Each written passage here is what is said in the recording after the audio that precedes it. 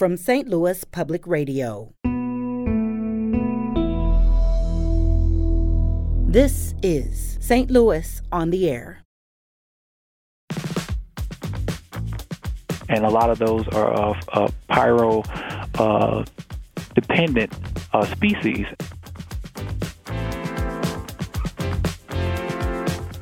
A lot of trees and vegetation need fire to burn through in order to open up the ground for new growth and also to disperse seeds. We know what the weather parameter is going to be for the day. We test the fuels. We test the humidity, temperature, wind. I'm Sarah Fenske. In some quarters, prescribed burns get a bad rap. This land management tool is being blamed for the Hermit's Peak fire that's recently scorched more than 300,000 acres in New Mexico. But in Missouri, prescribed burns are an important part of a forest firefighter's arsenal. Since last October alone, firefighters from the Mark Twain National Forest have treated more than 47,000 acres using prescribed burns. Benny Terrell has spent 22 years as a fuel specialist for the USDA Forest Service, and he joins us now to share about that work and also about his upcoming trip to the West Coast to fight fires there. Benny Terrell, welcome. I'm glad you had me. Thank you. Thanks for being on.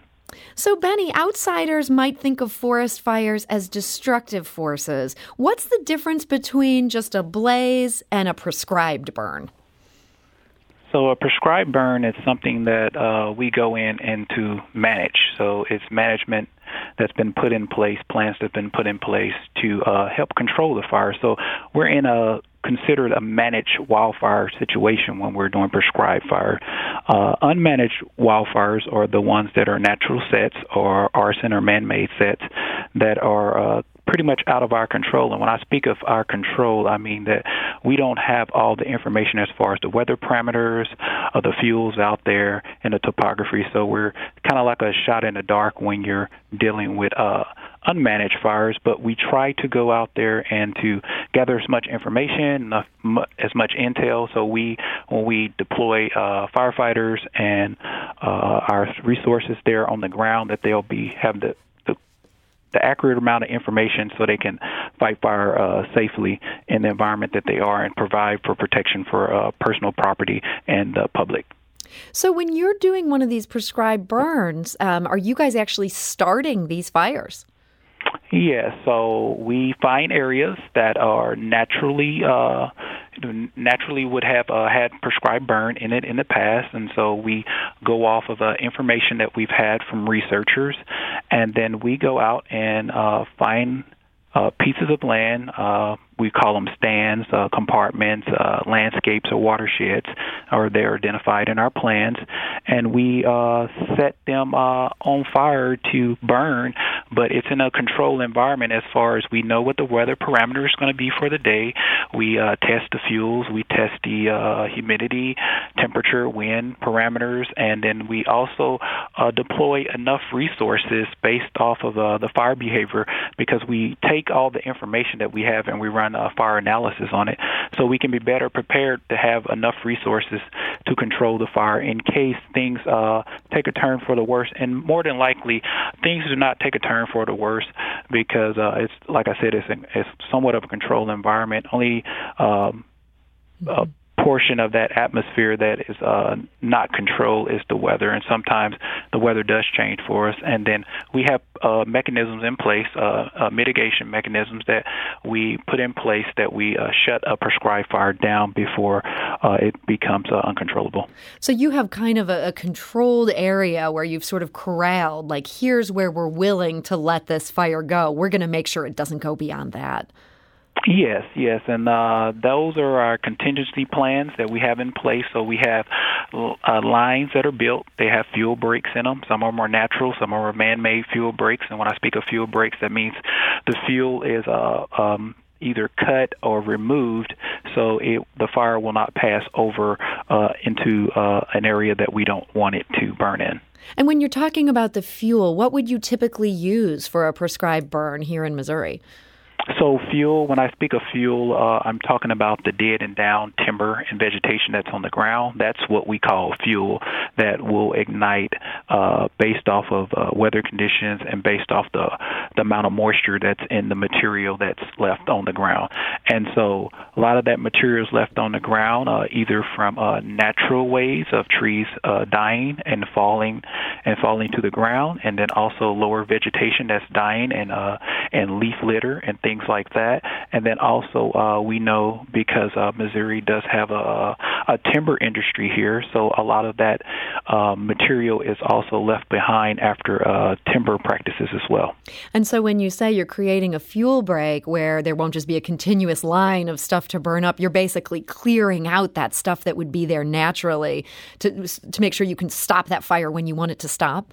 Yeah, so it'll be kind of boxed into our plan lines that we want to burn out, so we won't burn more than what we had planned. So this sounds like such interesting work. It also sounds really tricky. Have there ever been times when you're out there and it's like, wow, this fire is getting bigger and hotter than what we intended? I would say pretty much more than likely no, because we do our due diligence to put as much analysis in, and we go out to the field and we check and do fuel measurements in the field before we light the match. And then also we have our internal processes that we have to work through as far as our prescribed burn plan, which is a legal document that we make. And in that legal document, it says pretty much everything that we plan on doing. And then also it has prescriptions in it, and the prescription is the parameter we plan to burn at. And then if that day from the weather information seems like we're going to be out of prescription, we will not burn on that day. And so we also have to run that information up to the supervisors that's above us, and they have to approve of it as well. So it takes a lot more paperwork and a lot more detailed discussion between supervisors and people who are implementing the prescribed burns on the ground before we ever light a match. So before we dig into some of the details of how this works and of your work, we should mention the Forest Service talks about prescribed fires as a method for restoring a forest. And that's something, Benny, that might seem counterintuitive. You're going to burn it in order to restore it. What's restorative about these fires? So what has been found in the last 20 to 30-some years of fire research is that a lot of these landscapes across the U.S. and globally, they depend on fire sets, and the fire sets were natural fire sets. And then pre-settlement here in America, they were indigenous fire sets, and some of it was because of agriculture, some of it was to control pests and things like that. And so those sets were on the ground. And so over time, ecologically, the trees evolved to be more susceptible to the fire, and so a lot of trees and vegetation need fire to burn through in order to open up the ground for new growth, and also to disperse seeds as well. And so there's some tree species, some trees that need fire in order to disperse their seeds, and a lot of those are of pyro dependent species. And so a lot of those are out west because they do have larger fires out west, and so over time, those species became more dependent on the wildfire that burned through there naturally from lightning sets. And so most of the fires that we see nationally on the news are the natural set fires. Those are lightning-caused fires that we see. And then here in Missouri, most of our fires here are man-made sets, and so a lot of them are campfires that may have got out, arson, fires that come from car fires and things like that on roads and industry. It depends on how dry it is out in the woods and how dry it is in the environment in order for you to get a set. We're talking today to Benny Terrell. He is a fuel specialist for the USDA Forest Service, working there in the Mark Twain National Forest here in Missouri. What an interesting job Benny has. And if you have questions for him, he's willing to answer those questions. Or if you have questions about forest management and how prescribed burns fit into that, you can call us at 314-382-8255. That's 382-TALK. You can also send us a tweet at STL On Air. Benny, thinking about your work, so you're a fuel specialist. You're there to make sure that these prescribed burns are going exactly where they're meant to go and no further. When there is a fire that is inadvertently set in Missouri, say a campfire, somebody doesn't properly extinguish it, it sets some of the Mark Twain forest ablaze. Is that something that you also get involved in fighting? Yeah, so most of our employees that work in fire pretty much start out as firefighters, so they have a firefighting background. And so based off of your qualifications and the requirements that may be asked of when a fire is set, which we call incidents, we go out and to assess where the fire is, and then starting to receive intel about the topography, the weather, the location, and things like that. And then we start to make plan out how safely we can put this fire out if there's the public threatening, and as far as public being threatening, as far as structures, as far as people that may be in the area, we send out information to let them know that there's a fire in the area. And in most cases here in Missouri, in the rural areas, we hardly ever have those impacts, but we do have had history where we have gone through drought conditions and where we had to notify the public ahead of time, and then also put some evacuation plans in place because of the characteristics of the weather and the characteristics of the fuel at the time. Mm-hmm. And we go and suppress those fires. Good for you. Well, we are glad you're there to do that work. I'm curious about your background. You've been doing this for 22 years. Had you been a firefighter before that, as you said, is a common pathway to this job? My common pathway is I'm originally from Kansas City, Missouri. I went to school at Southern University in Baton Rouge, Louisiana, and I received a degree in urban forestry and with a concentration in forestry management. And when I started to work for the Forest Service, I worked a lot in recreation, trails and recreation. And then later on in my career, I saw that I wanted to help out more, serve the community more, and that's become a firefighter. And so I started out in Region 3, which is for the Forest Service, that is New Mexico and Arizona. And out west, they have a lot of fires. And so I started to get involved in wildland firefighting and got my feet wet there, and then wanted to come back home and help support here. And so I started here on the Mark Twain National Forest in 2001. So I know from my time living out west, fires were just constantly a problem when you get to Arizona, when you get to California. Is this a less stressful job doing this here in Missouri? It's not less stressful. We try to concentrate our efforts on helping suppress as many fires and getting the information out that Missouri does have fires. We do not have the larger scale fires that they have, but we have multiple sets because, like I said, we have man-made caused fires, and so we either have campfires or incidental fires or arson fires and things like that. And we try to educate the public on what days are good days to burn, because we know that in southern Missouri, the culture is to burn off your natural resource lands. And so you want to either burn it off either for new vegetation to come up, or you want to burn it off to clear out areas that you plan on planning out to do more timber practices, or just open up areas. And so a lot of times that we burn on the Mark Twain National Forest, ours is more ecosystem driven.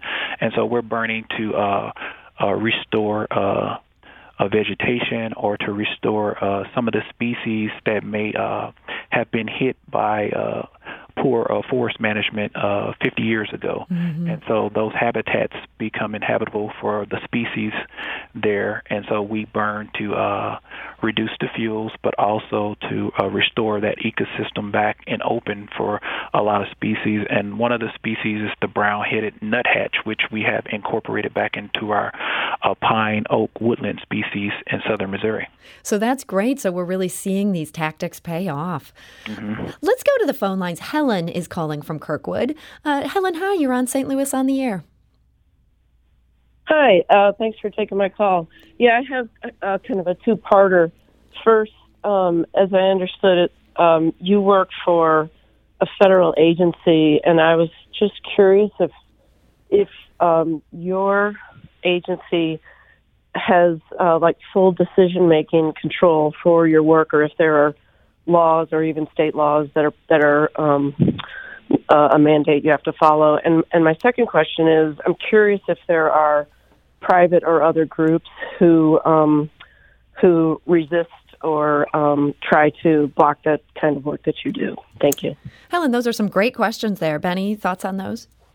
Yes, so your first question is that we are a federal agency, but by law, we have, before we could go in and implement a plan as far as prescribed burning, we have to go through a process. It's called the environmental process that we have to do is our NEPA process. And so we have to actually go out and to analyze what's on the ground, but also adhere to the laws and the regulations of that state that we're working with, those partners that we're working with as well.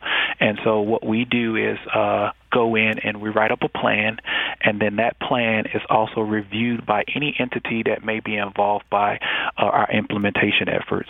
And then if there are concerns, we try to address those concerns through our NEPA process, and that's sending out more information, or doing more research on our end so we can answer those questions before implementation is involved. And so we do our due diligence on our side, and then sometimes projects are not executed because the concerns outweigh the benefits. And so we move those projects to other areas where they will be more beneficial. And then I forgot your second question. Helen was asking about private groups, whether there were ever outsiders, like beyond government entities, that were challenging of these plans to burn things. Yes, so we have, there have been environmental groups that are against some of the forest management that we've done in the past. But I think over the years, based off the research that's been forthcoming in the last 20 years, we're able to explain a little bit more about our processes and our efforts. And a lot of our efforts are ecosystem driven. Mm-hmm. In the past, we did had policies in place where we put fire out, but we didn't naturally let it do what it's supposed to do for the land. And so that kind of put us in a position where we created atmosphere out in the forest or the wooded areas where the fuels levels were built up, where when we did have wildfires, then it calls for more resources to come in, or it calls for a bigger amount of money to be paid in order to suppress that fire. And so that's the other benefit of it for tax dollars, that it's easier for us to do a prescribed burn and more beneficial tax-wise for us to go out and do a prescribed burn to take care of those fuels before we have a wildfire. Because when a wildfire happens, we have to put more money towards the effort, and that's in an uncontrolled environment. And when we're working in a controlled environment, we're able to control some of the expenditures, and we're able to control the management, what we're doing out there in the field, and it'll be a lesser cost to the public. Helen, I want to thank you for those questions there. And Benny, as we talk about this and some of the resistance, which, does seem to be fading more to this whole concept of prescribed burns, yet you see something like what happened in New Mexico, where basically the forest ranger admitted that the prescribed burn was the cause of this really catastrophic fire, 300,000 acres. They're taking full responsibility for that. But do you worry that incidents like that could shake confidence in the strategy of using these prescribed burns? Yes, that is a concern because, just like every tool that you try to use, sometimes, it comes with a negative backlash or the plan that you had in place, it didn't work as properly as you thought it would. Mm-hmm. But we try to use these mechanisms, like I talked about earlier, to help reduce the fuels and to help improve the ecosystems, that when we do get wildfires in there in those areas, that they won't burn as catastrophic as we call them today, as catastrophic as they are. And so we try to treat land where when we do get a fire in the treated land, that it will fall into a parameter will be more manageable and less expensive to the government and to the public as well. And then also long term, we by treating land in the amount of fuels that's built up, you can reduce the impact that it's going to have on the air and the atmosphere and things like that. And so that's our whole effort, is to first and foremost, caring for the land and also serving the people is our model for the Forest Service. And so we try to wrap every plan and every implementation idea around those things, and then providing for safety first and foremost.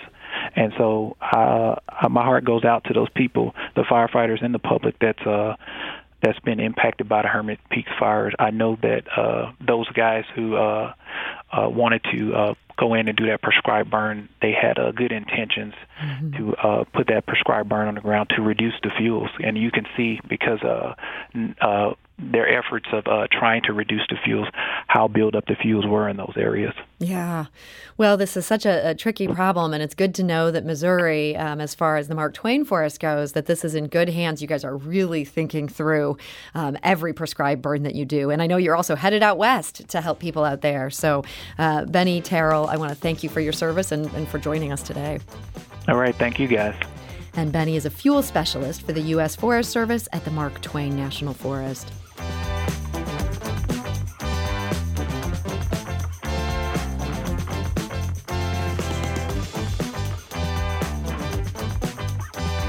This episode was produced by Danny Wicentowski with audio engineering by Aaron Dorr. Our production intern is Avery Rogers. This podcast was mixed and edited by Aaron. Our executive producer is Alex Hoyer. St. Louis on the Air is a production of St. Louis Public Radio. Understanding starts here. Do you find yourself regularly listening to episodes of St. Louis on the Air? Suggest us to a friend you think might enjoy our conversations. And leave us a review and rating on Apple Podcasts on the App Store. It's the simplest way to help people discover our show. Thanks. St. Louis Public Radio is a member-supported service of the University of Missouri, St. Louis.